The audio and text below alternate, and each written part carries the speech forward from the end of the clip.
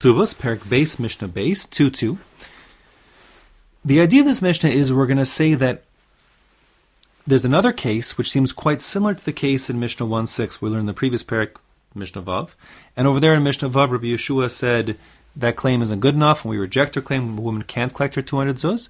Whereas in something which seems kind of similar, we'll say that is a good enough claim, and even Rabbi Yeshua would say it's good enough, we believe the claim, and therefore the person we believe his claim. Now, let me first go over what this case is, then I'll remind you what the case of back in 1:6 was, then I'll describe the analogy, and then we'll explain the difference why Rabbi Yeshua holds as a different psak for the two cases. Okay, so first of all, our case in our Mishnah. Our case in our Mishnah is, there's a person who is controlling and owning a field, and he's been there for a couple years. Now, the normal rule is that if a person has been on a piece of land for less than 3 years, it's incumbent upon him to retain proof that he acquired that field fair and square, like say with a deed of ownership, a shtar. And if he hasn't got that document which shows that he bought the property fair and square, the previous owner can say, listen, that's my property, I want it back. In other words, he's expected to maintain proof of acquisition for at least 3 years. After 3 years, so if the previous owner would say, that's my property, I want it back, he could say, listen, I've been here 3 years, where you've been till now, and he would win. He's got a chazaka, the presumption is it's his property, he can stay there, and if the question is, well, where's the contract, he can say he lost it, because the person doesn't necessarily keep the proof of acquisition, the deed, for more than 3 years. So, the case of our Mishnah is we have a person who's been on a piece of property for less than 3 years, and he goes to the previous owner's heirs, the previous owner's children. Now the previous owner is dead. And he says to those heirs, he says, hi guys, you probably didn't realize, but the field that I am now owning previously was your father's. But you should know that I bought it from him fair and square a couple of years ago, and it's mine. So if the boys that want to claim, the heirs want to claim that field back, the din will be they cannot get it back, even if he doesn't have the contract, the evidence that he bought it fair and square. He does not need to produce it, and yet he can still stay on his field. So that's the case. Now, the rationale why he can stay on the field is because the only reason these boys would ever know to claim in the first place this field is because he told them. If he had said nothing, so then they would never have known to make a claim on him. And if they even did one day wake up and say, hey, that's our field, give it back to us, he'll say, I don't know what you're talking about. He could just say, listen, here I am. And unless you have some evidence that it belongs to you, go fly a kite. And indeed, the Bezdin would say, listen, who the heck are you guys? You can't just knock on someone's door and say, give us a field. So if they haven't got any proof that it once belonged to their family in the last 3 years, so then, like, what? They have no claim. So that's our case of our Mishnah. Even Rabbi Yeshua would agree in the scenario that I described, the current field owner gets to retain his field. We believe his claim that he bought it. Now, his claim is believable because he has a migu. A migu is again, it literally means since. But the point is, believe my claim because I could have made a more advantageous claim.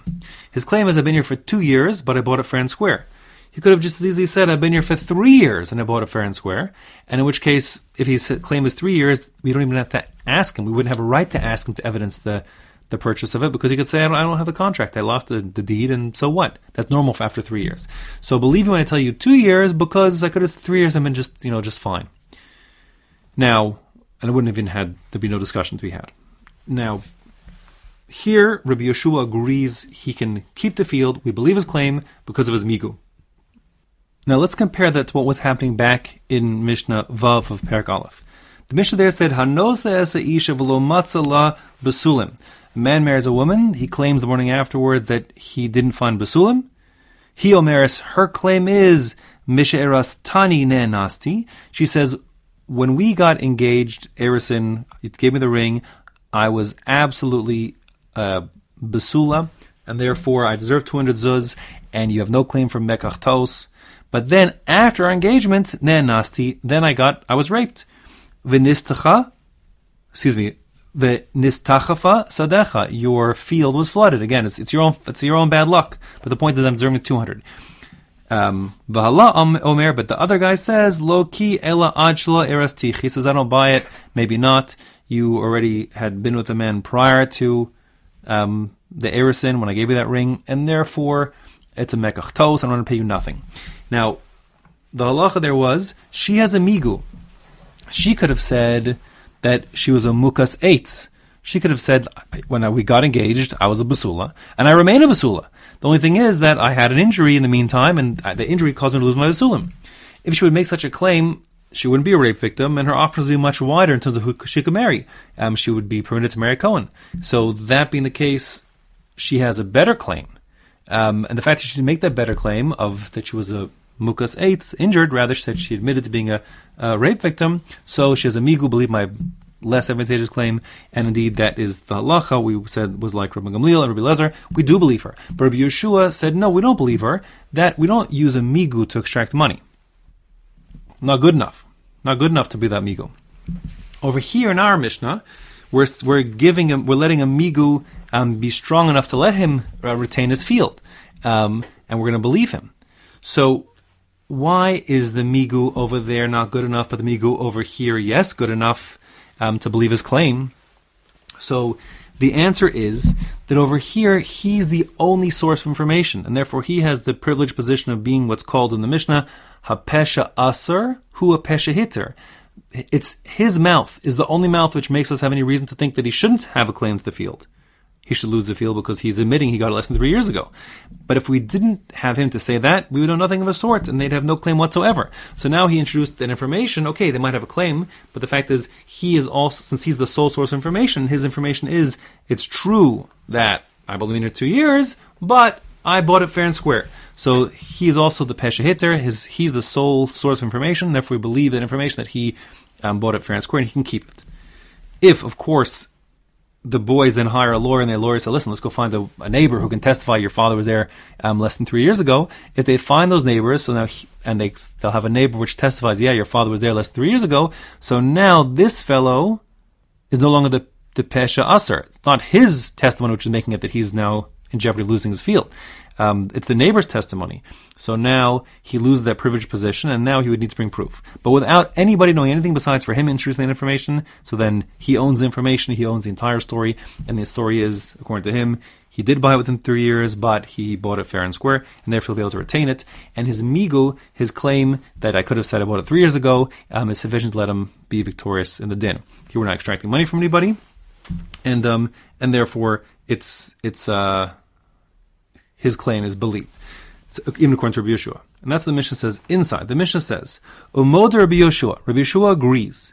Ba'omer lechavero.